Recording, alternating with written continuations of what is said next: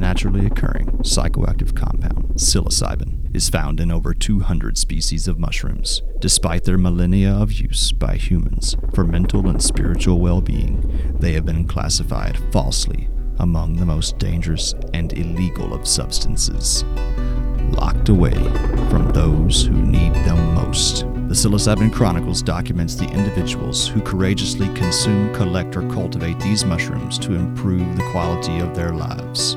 Won't you join us as we welcome the return of psilocybin?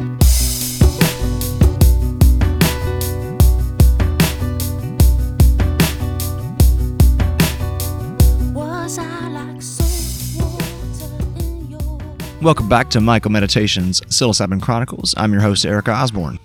And welcome back to the rest of Sheelah's story. You'll hear more about Sheelah's trust in the fungus and what she envisions as a psychotherapist for the future of psilocybin. And yet the amazing experience of feeling bonded to all life forms also came out of all of this. Was this in the second trip you felt this bond? Towards the end of the second trip. Okay. And then certainly the third one. Right. Yeah. Take us through the third one so we kind of finish. So the third one, I had a sleepless night the night before. I wasn't sure why, but I did not sleep the whole night. So I was thinking, I wonder, I was a bit wondering what dose. And then I thought maybe I won't take a dose. And what I'll do is try and be in the energy of the other people, sit with them. And then I decided, no, I will. And I'll take a gram and I'll do it differently. I won't have eye patches. I'll sit outside under a tree by a rock wall with flowers and butterflies and situate myself in that perfect experience of nature and bonding and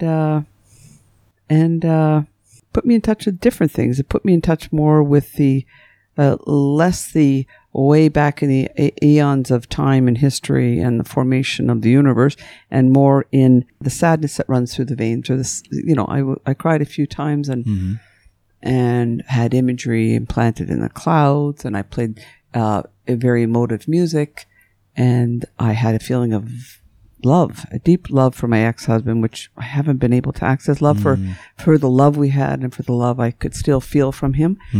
I was able to feel that, and which has been impossible.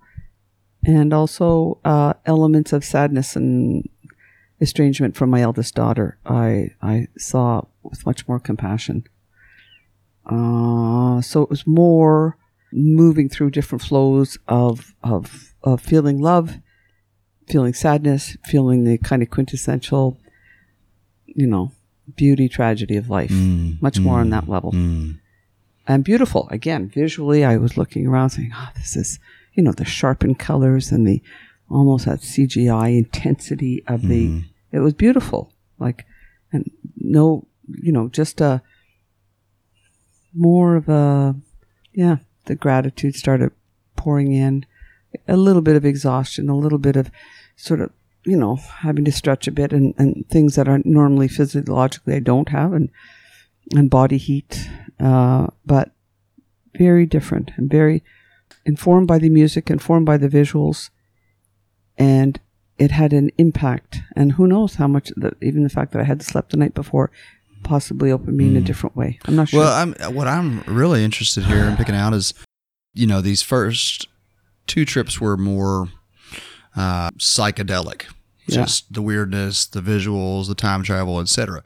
The 1.5 grams or gram that you took yesterday? 1 gram? This is 1 gram. Yeah. You got a lot of very coherent, down-to-earth, pragmatic information about family, loved ones. Yep. So do you see, is there more value in one over the other is the question that I have. No, I think from my personal experience, to have started the week the way it did, and to me it was a perfect arc of flow for me. To have that deep into the center of the earth, then to have the traveling through time, and then to have the last one moving into a different form of emotive cognizance. It was perfect for me. Perfect. It worked beautifully for me. It's just, you've seen this week how everybody kind of gets what's just right. Totally. It is so interesting. That's why I love that T-shirt. Was it? Trust the fungus. Love it. Yeah. That's a good saying. It is a good saying. It is. I wonder if Paul would agree. Yeah, I know. Have you spoken with your daughter, the psychiatrist, psychologist? No, psychiatrist. Okay. No. You haven't spoken with her since we've been No, down I've here. spoken with the younger one. Okay. Who will send texts of, how are you doing? Are you sure? Is this okay? Mm-hmm. Is it everything you're hoping it would be? And so I know she's very keen for me to, she and I are very close. She's very keen for me to get back. And she's when I was mentioning today, I don't want to sort of leave a room and have the people back there going, she seems a bit different, or, have that Sphinx-like quality in the middle of, where did mom go? She's over in the corner.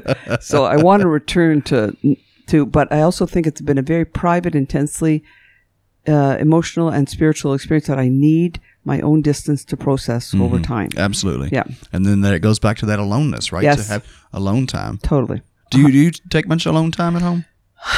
I'm alone a lot more since our marriage split because he was constantly around. So yeah, I do take alone time, and I'm always in the fine line with alone time of I don't want to take too much, because I think that sometimes that can be the descent into not necessarily productive self-thought.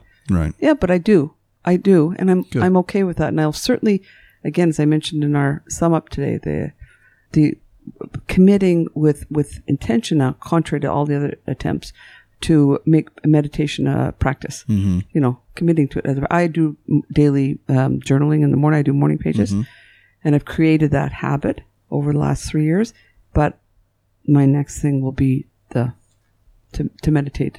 I 100% believe that'll be what can take me back to or move me forward. Well, and we kind of touched on cannabis as well Totally. as a possibility. Yeah. Yes.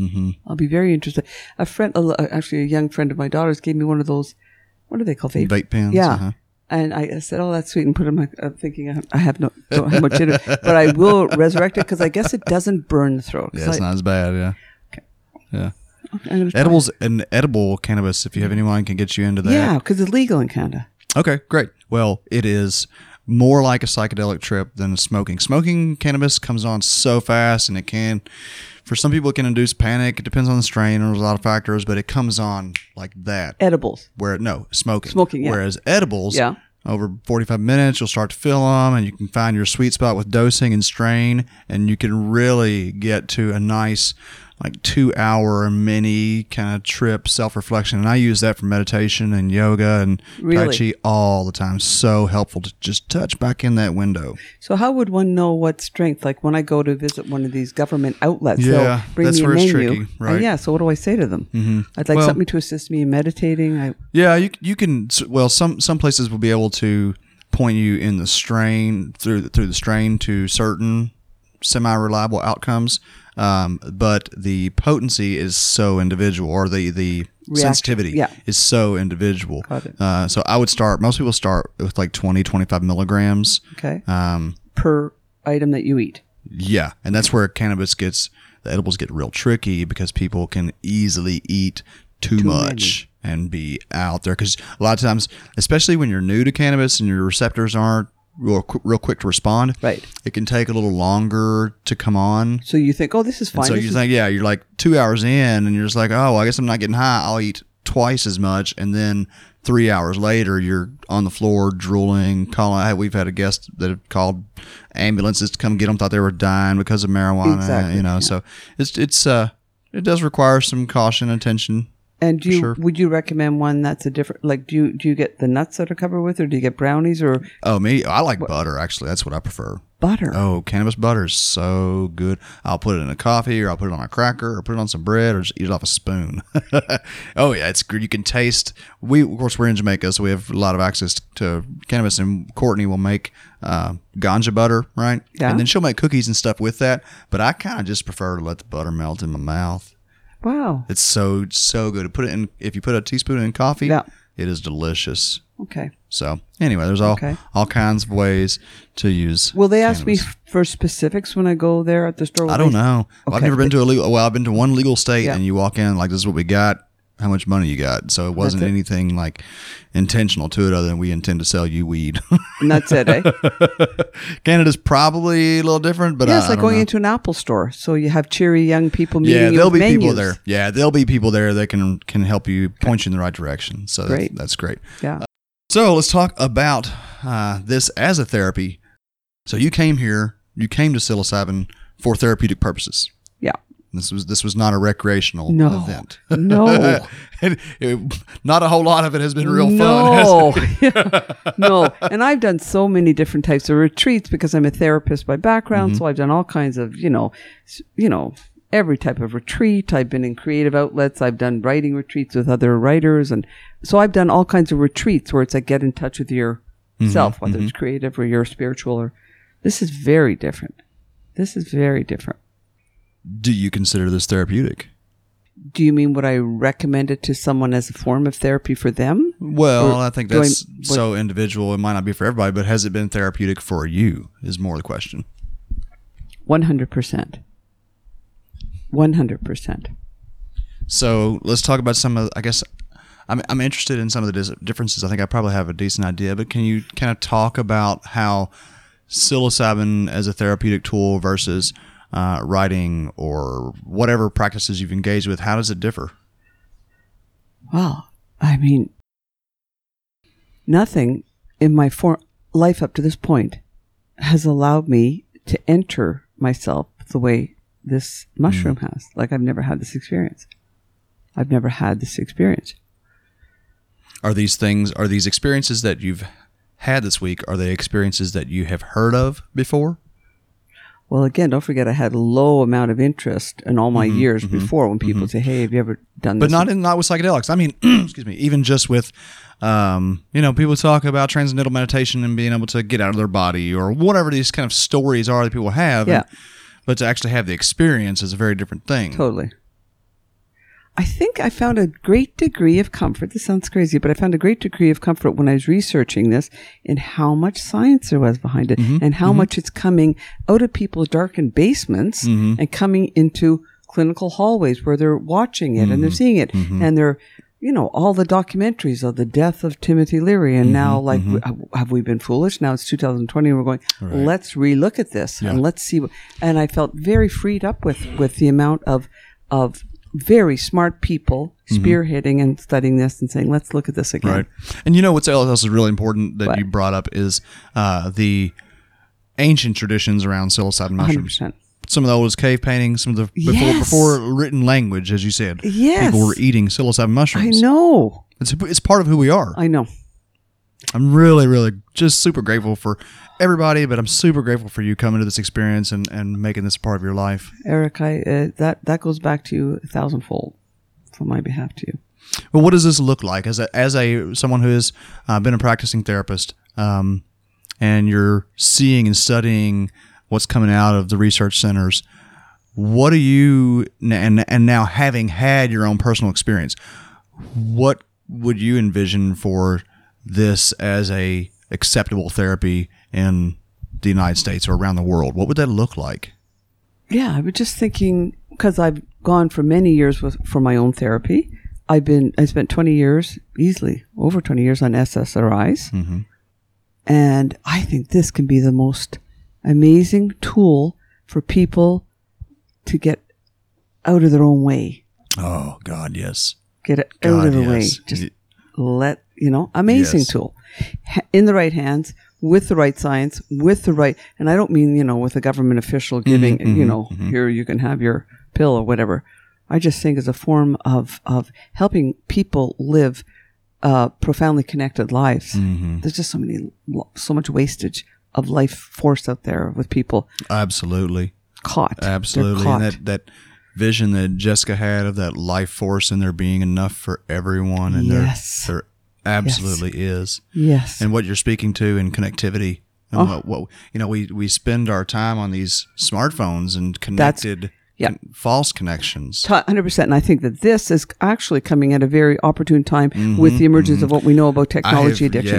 Yeah. I've really been thinking lately, like if I get some time to work on something that's not psilocybin related, I think that there needs to be some serious energy put into public education 100%. Around the smart use of smartphones. 100%. They're a great tool. They're 100%. so helpful. I agree. But we are out of control with them Totally. right now. Children. It's just a tidal wave ready to cut. Yeah. No, I completely agree. I think it's going to take sort of the it's going to start with not, with the thinkers or the people that are kind of on the pulse of what's wrong in our human experience. They'll be up there ringing the bells of like, we have to look at this. I'm surprised nobody's sounding alarms louder right now. Me too. I'm always surprised at that. But Me too. We'll see where that goes. But at least there are alarm bells ringing around psychedelics, which will open us up more to all of life and understanding what's good for us. Yep, and I think that's that fortuitous, harmonious, combination right now. If psilocybin gets more and more visibility and coming up to our human experience in conjunction with this choking us, and it could be... Or the environmental pressures that we're just refusing to really acknowledge on a global level. Totally. If we can really become starkly aware that we are killing our planet. Yeah. Then maybe we'll actually do something to change it. What about just imagining like the facilities? What kind of facilities do you think? And there can be any number, just kind of just playing with a thought here. But I just heard so many people since being here mentioning, when there's a guided therapists who guide sessions, how different it would be in a closed clinician's room with a white wall, and this has been exquisite because you're in Shangri-La. Yeah. And then you have this experience that you're it does kind of nurture the mystical. No question. To touch the grass, to look at the butterfly, all of those things. But all this is replicable in the U.S. If we legalize, if we have the ability to design. So you're talking about not sanatoriums, but you're talking about having facilities that people can go to. Yeah, I'm trying to. Right? What's it going to look like? I don't know. I mean, there's all kinds of ideas. I pray to God that we don't try to, squeeze every bit of profit out of this and turn this into skyscrapers of office complexes where people are going in to have a psilocybin dose with blindfolds and earphones, and that's just how we do it. Exactly.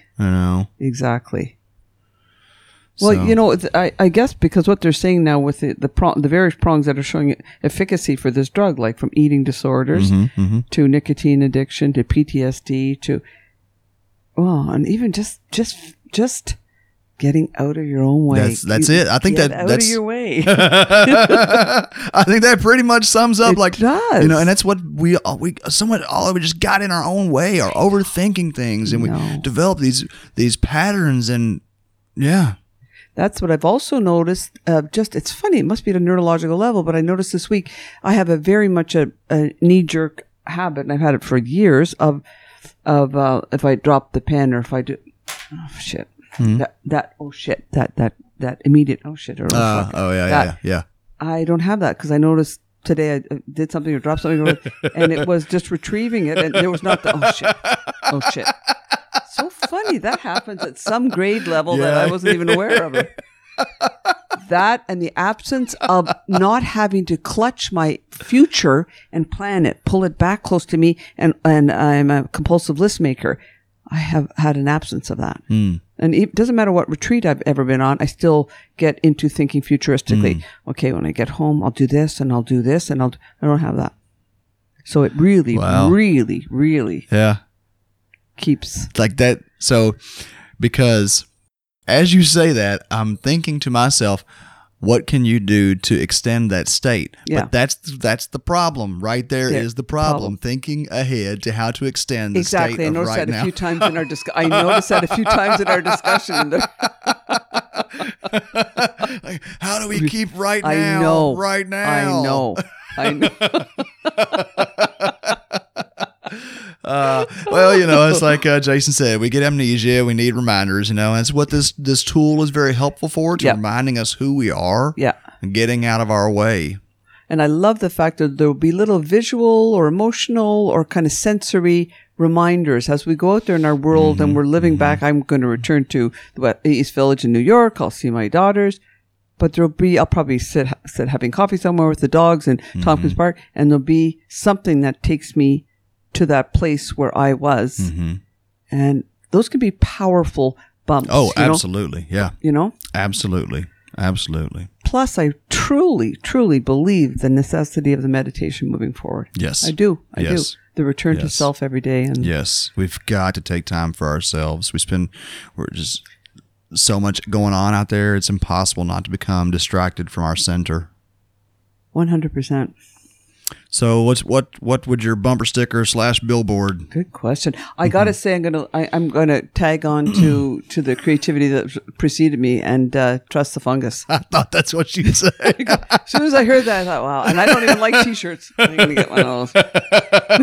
It is a good one. It's a good one. It is a good one. It is. It says it all. Oh man, and I guess you've been probably studied some of the mycorrhizals and the saprophytics and all the mushrooms that are impacting the environment and benefiting the environment. Yes, from stamens. Yes. Yeah. God, this is such a technology to employ. Unbelievable.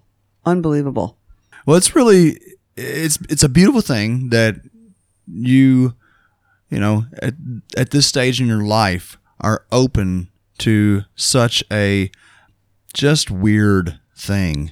You know, I mean, not just psilocybin. I mean, of course, there's all the research and all, but you are taking this information that you're learning about mycology and you're assimilating it and you're fully on board with it. And, you know, it's just inspiring to see.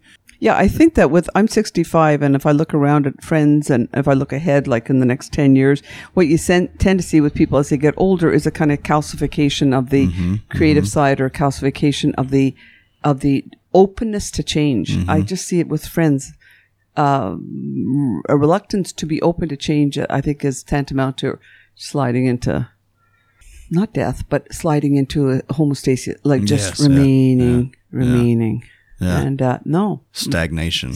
Who wants that? No. Well, you know, the last thing I want to say is, and I want to say this for the audience and for you, and I've already mentioned it to you, three independent solo traveling women, 50s and above, came down here for this retreat. And that personally, I feel such, like, I am so grateful that we are trusted in such a manner, right? But I really want to commend you for your bravery, because no matter what, I mean, you didn't even look at the website. Jeez, I mean, you read some reviews online. I mean, I guess that's really what it boils down to, right? What do the people that have been there say? But no, I have an enormous amount of respect for all three of you who have traveled into a strange country to do drugs with people that you don't know. Yeah. Which was the response of everyone watching my life. I think the response, especially older people, what are you doing? I can only imagine. Yeah. I can only imagine. 100%. Well, I think that the proof will be in the pudding, as they say. Yeah. And I look forward very much to following your progress. And you're gonna. I hope that you will be involved in our ever-growing New York group. Yes, I plan to. Yeah, you'll be a great contribution to it. Thank you. Well, thank you, Sheelah. It's been wonderful. Thank you, Eric. It's been beyond all my expectations. Excellent. Thank you. Sheelah, stagnant is the last thing that I think you will ever be. Listeners, as you know, I have the opportunity to meet and get to know some truly outstanding individuals. That doesn't, however, mean that they don't suffer or have burdens of their own. We all do. And it is in community that we find the capacity to share the load. And as for Sheelah and all of the listening audience, I just want again to remind you and myself to reach out to community. Even if they aren't psychedelic, they will be when you get there. The point is, and a consistent reminder from the mushroom to me is, that we're all in this together. Find the others, circle up, celebrate, cry, share with each other the richness that is life in all of its joys and sorrows. Until next time, thank you as always for joining me on the Myco Meditations Psilocybin Chronicles.